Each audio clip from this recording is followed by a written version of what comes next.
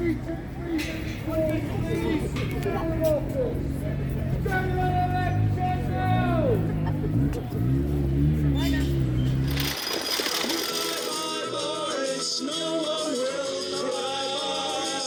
we are a protest. We will be noisy.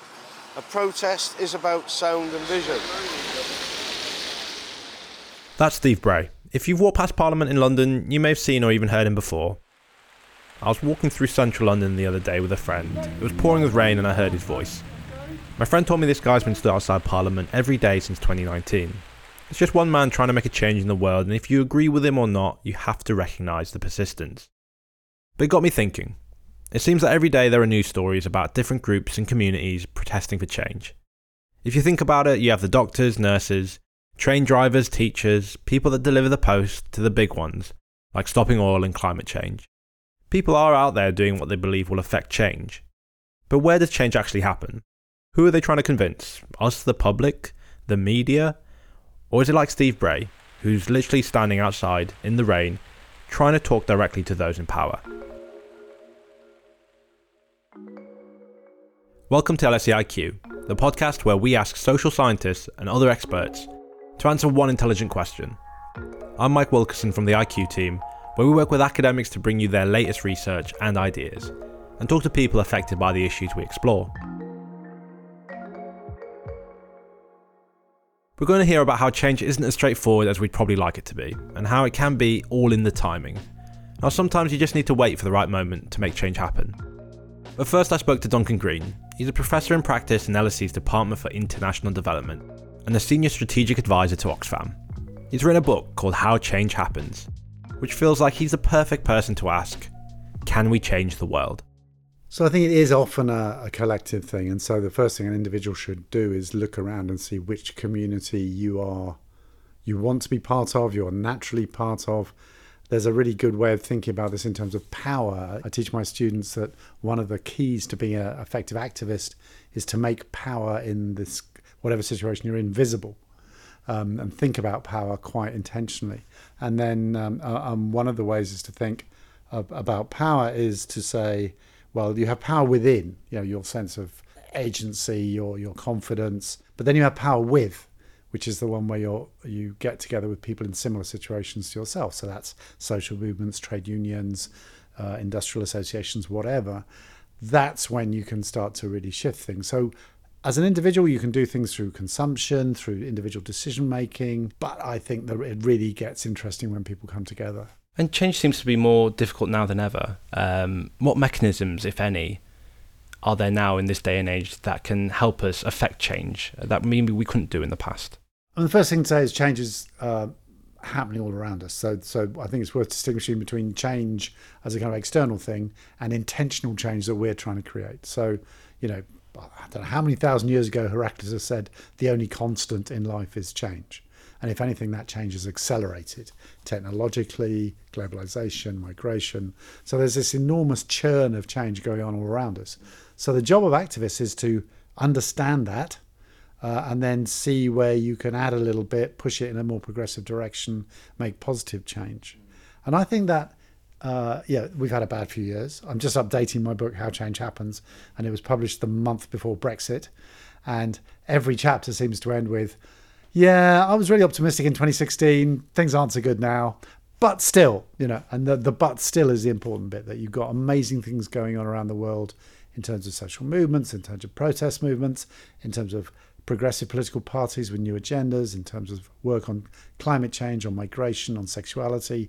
So there's loads of good stuff happening, but a lot of the headlines are quite dark. A couple of things on that. One is, social movements in many countries are in a stage of resistance, stopping bad things happening rather than making, so they're on the back foot. That still requires courage, stamina, and being smart about it. And then the pendulum will swing and they'll be able to go on the front foot and start advocating for more progressive things. So I think there's various changes that have happened over the last few years, but they certainly don't mean we just go home and watch telly. I wanted to ask you about what change is available to who. Seems to be different levels of change depending on your background, your education. Do you think that's true? Yeah, well, one of the words we all use these days in academia is positionality. So you need to have a good understanding of your position in the system. So, I'm an old, white, straight man. I'm on the wrong side of history on so many levels. And that actually changes what you do. So I had a really interesting conversation with the president of the African Studies Association of Africa. And at the end of it, I said, I'm Poffel, what do I do? Look at me. I mean, and she said, well, people in your position, you step to the side or you step to the back, but you don't step off. So I think that's one example where your position means that you use what platforms you've got to get other voices into the room. I want to talk to you about where change happens. Activism and social movements, it's a collective of people coming together, gathering ideas and starting change. But ultimately, a lot of the time that change, the reason we have social movements is to make change within governmental systems. Where does change happen? So there's this really interesting dance between insiders and outsiders. Yeah. So a lot of the ideas that are now regarded as completely, normal in government started with social movements. But the process by which ideas start with social movements and come into government is quite a complex one. So typically a social movement will advocate for something. There'll be some conflict. Then some sort of progressive forces or some people within government who've got connections to that social movement will say, oh, that looks interesting, we'll have that. So, for example, when I was working for the Catholic aid agency, CAFOD, we had a great barrister who was working on something called Publish What You Pay, which said that oil companies should publish the revenues they pay to governments so that people could see whether that money was being stolen or not. Along comes Tony Blair, says, oh, that's interesting, I'll have that. Gave it a terrible name, the Extractive Industries Transparency Initiative. They should have stuck with Publish What You Pay. And it's gone massive. It's gone around the world. So that's an example where a good idea is kind of incubated. Now, if you're an activist, that's really annoying because suddenly you see people taking credit. They never credit you for your ideas, so you just got to suck that up. Sometimes it's diluted, but that leads to a kind of shift. There's an idea, then it's opposed, but then there's an interesting synthesis which moves the needle a bit. And that's happened on minimum wage, gay rights, all sorts of things start in social movements. The interesting bit is when they come into government. Now, final point.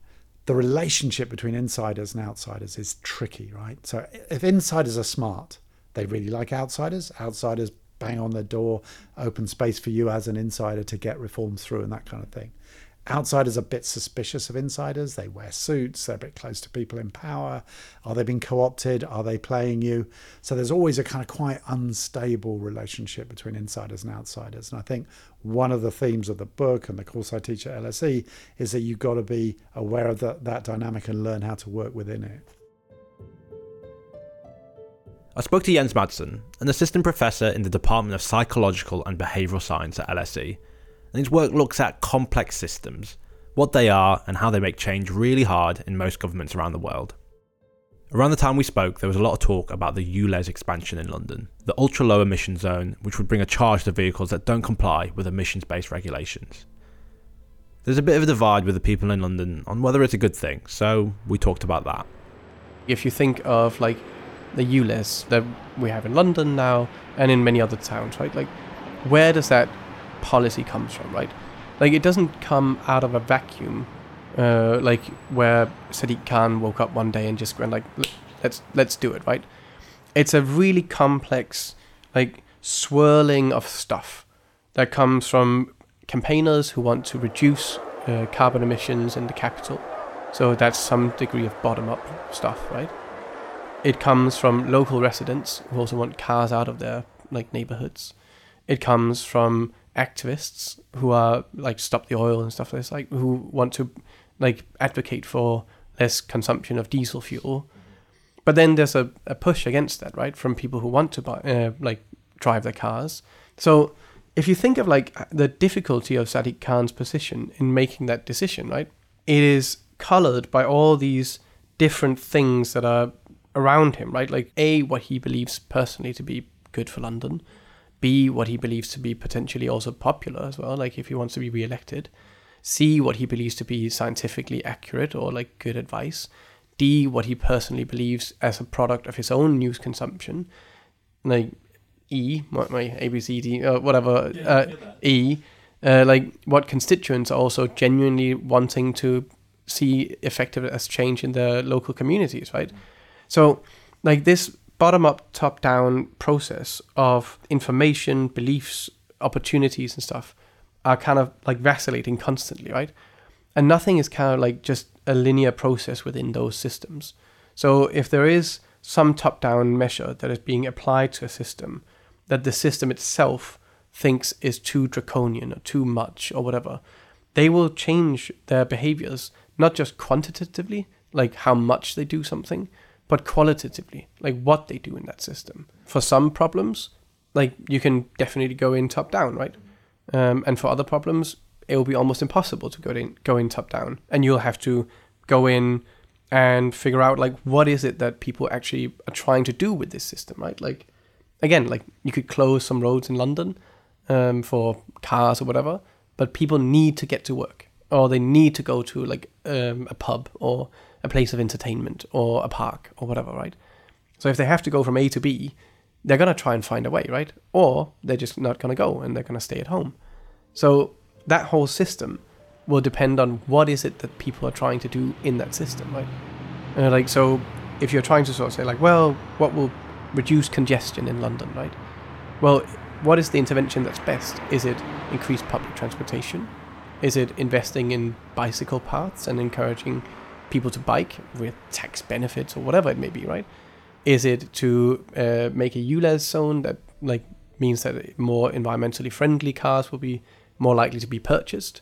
Is it to increase road construction? Is it like, there are a lot of different levers that you can pull, right? Is it a combination of it, right?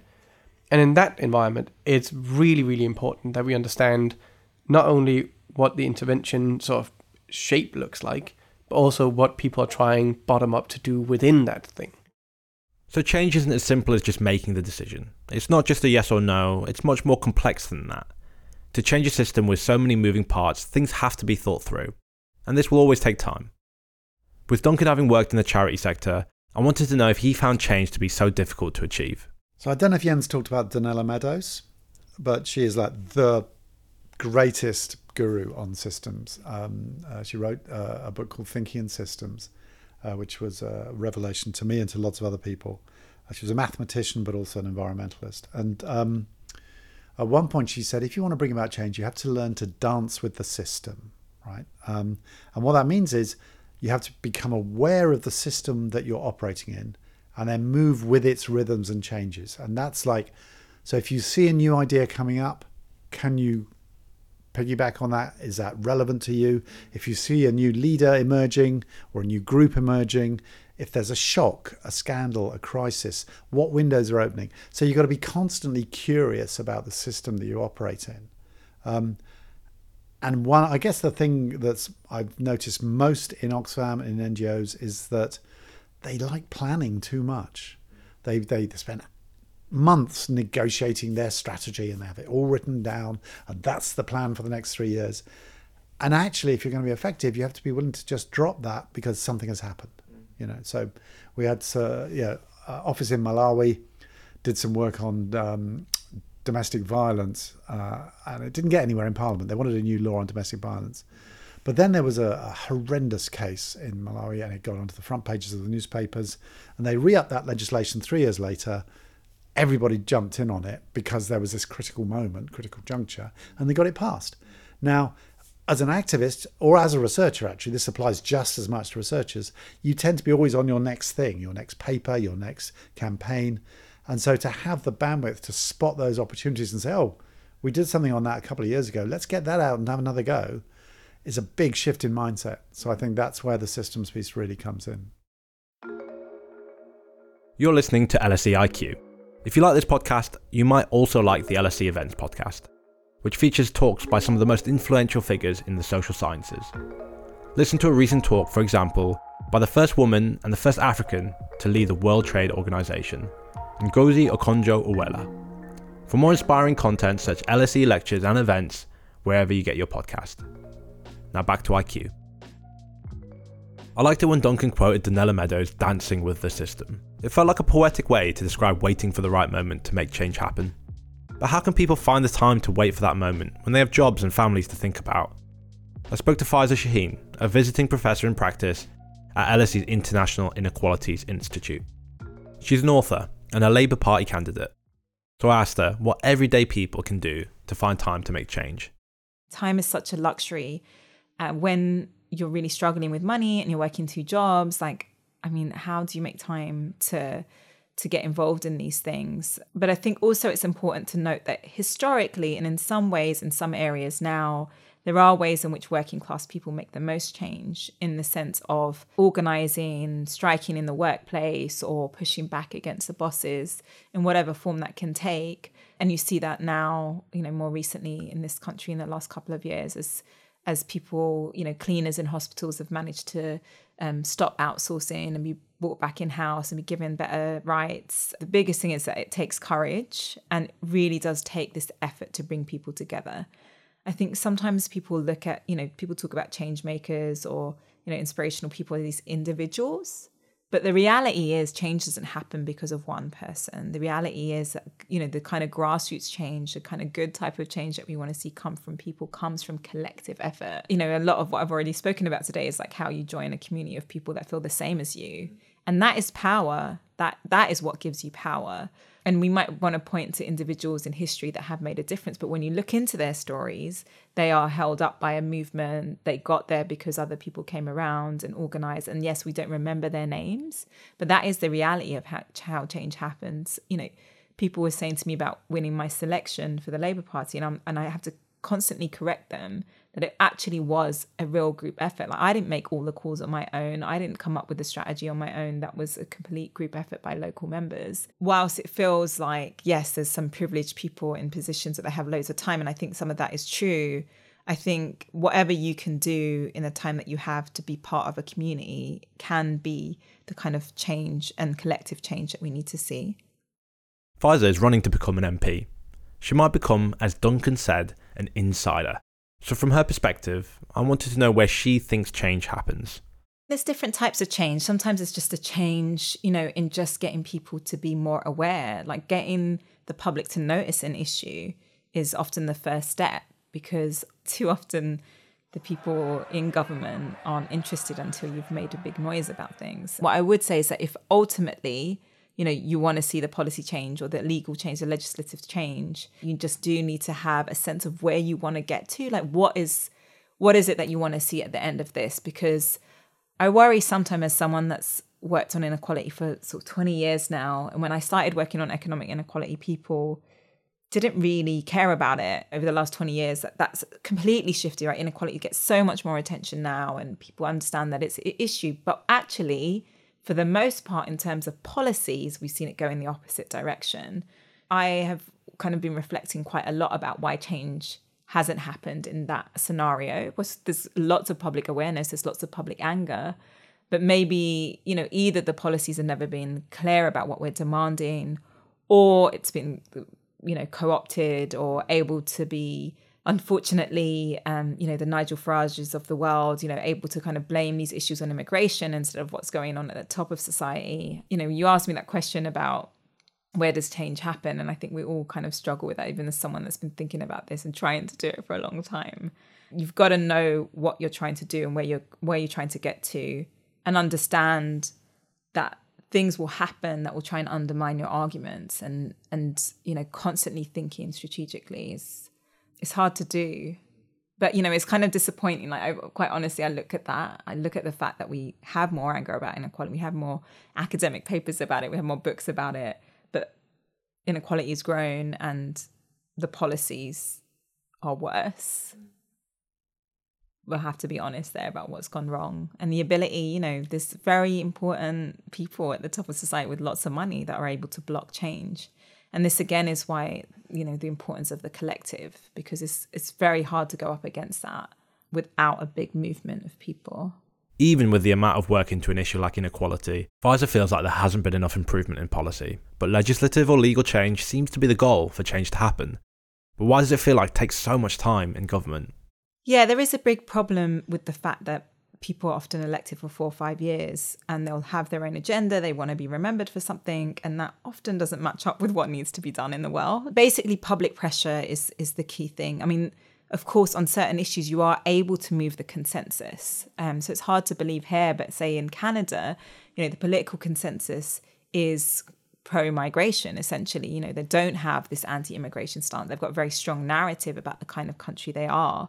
But they say we're not a melting pot. We're actually a kind of patchwork quilt. People come with what they have. You're welcome to be whoever you are, and you can be Canadian. And so that sort of thing is so in the public psyche that politicians can't really go against that to the same degree as they do, say, here. And, you know, that takes a lot of effort and time for outside movements to get the public on side. So, for instance, in Ireland, the efforts that were made to get abortion through, gay marriage, you know, those things were done through public conversations, through activism, because sometimes also, even if politicians agree, they don't want to be seen to be the face of it because they're scared they'll get a backlash. And that takes a lot of effort from movements over time to push that and move that. Again, like thinking about then the connection back to legislation. So you need those movements, you need those conversations, you need that commitment over years.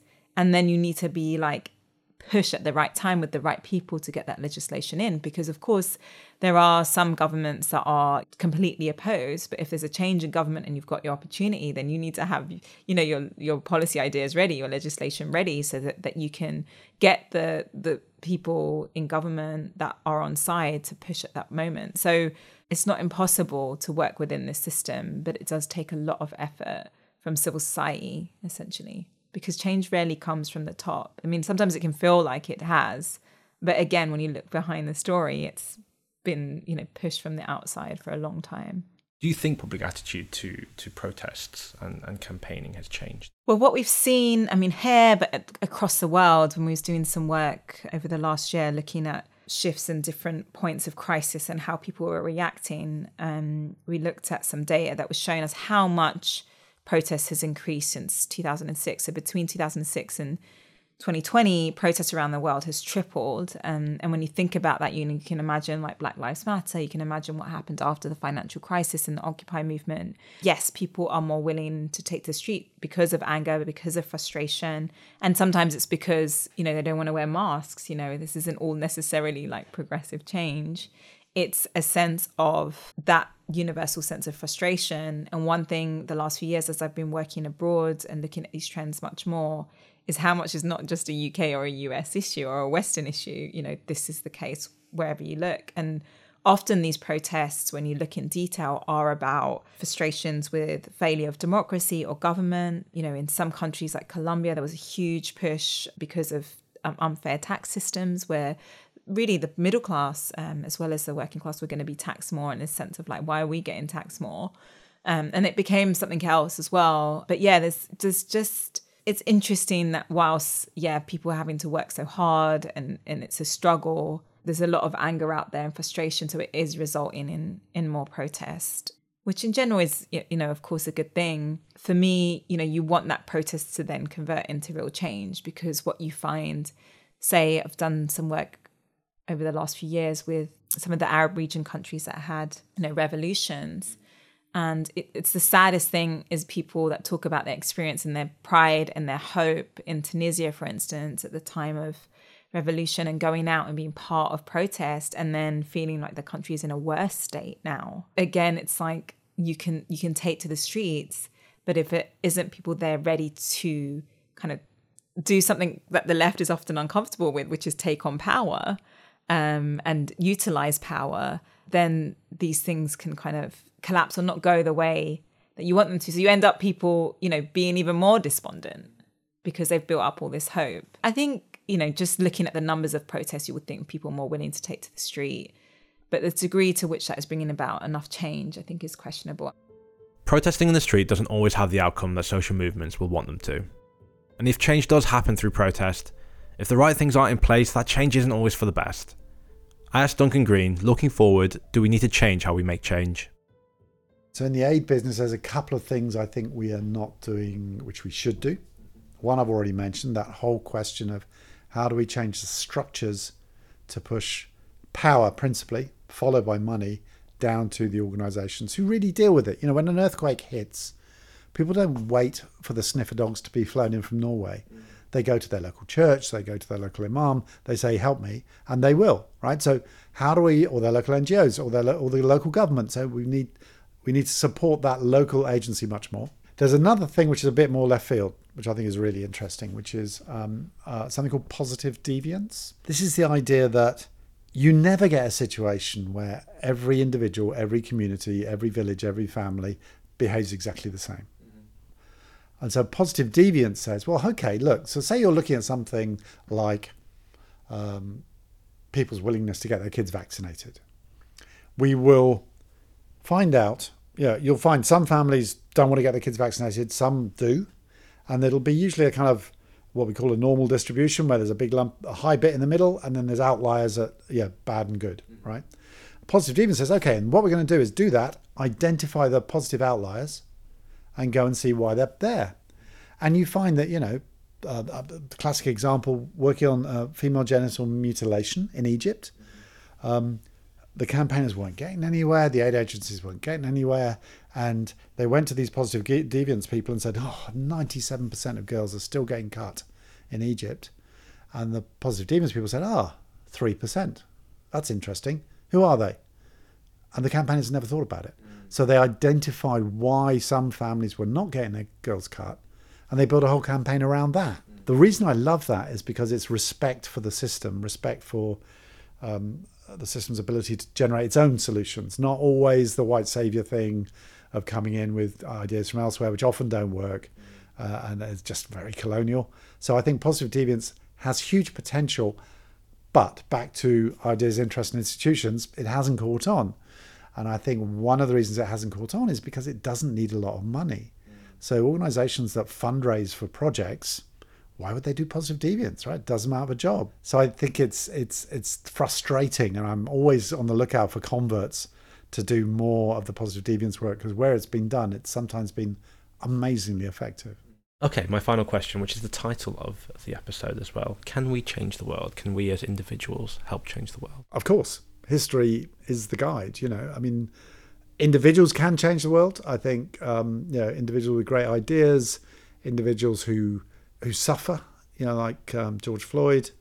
There are these individuals, there are individual leaders, but even individual leaders like Mandela or Gandhi, they are part of a system. And one of their great skills as leaders, or Martin Luther King, was to understand how far you can go within a system, how far you can push the boundaries, what you have to do to bring people with you. So I would still argue that even as individuals, you need to dance with the system, you need to build relationships, and you need to build power through organisation and conversation.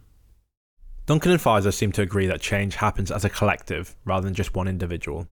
I asked Jens what he thought. As an optimist, I think we can change the world to some degree. I hope that we can preempt climate change or catastrophe and mitigate that. That's where I'm maybe a little bit more of a pessimist. I worry about that a lot. But fundamentally, I think there's a lot of things that we can do to change the world for the better. Be it via grassroots movements, be it through citizen-led engagement, or be it via these kind of interventionist policies and regulatory systems. But I think we can. And again, for some questions, more local questions, I think we have a lot of power. For more global questions, it becomes more diffuse and harder to affect change on an individual level, right? Again, I would love to introduce a lot of changes that makes the world a little bit less unequal. But I probably don't have that power individually, right? Nor does probably anyone. It's more of a collective, so emergent property. But yeah, I remain on many issues an optimist, and on some, sadly, a pessimist. This episode was produced and edited by me, Mike Wilkerson, with help from Matt Monday, Sophie Mallet, and Sue Windybank. If you'd like to find out more about the research in the episode, please head to the show notes. If you enjoy LSE IQ, please leave us a review. Next month on IQ, we ask, how can we tackle loneliness?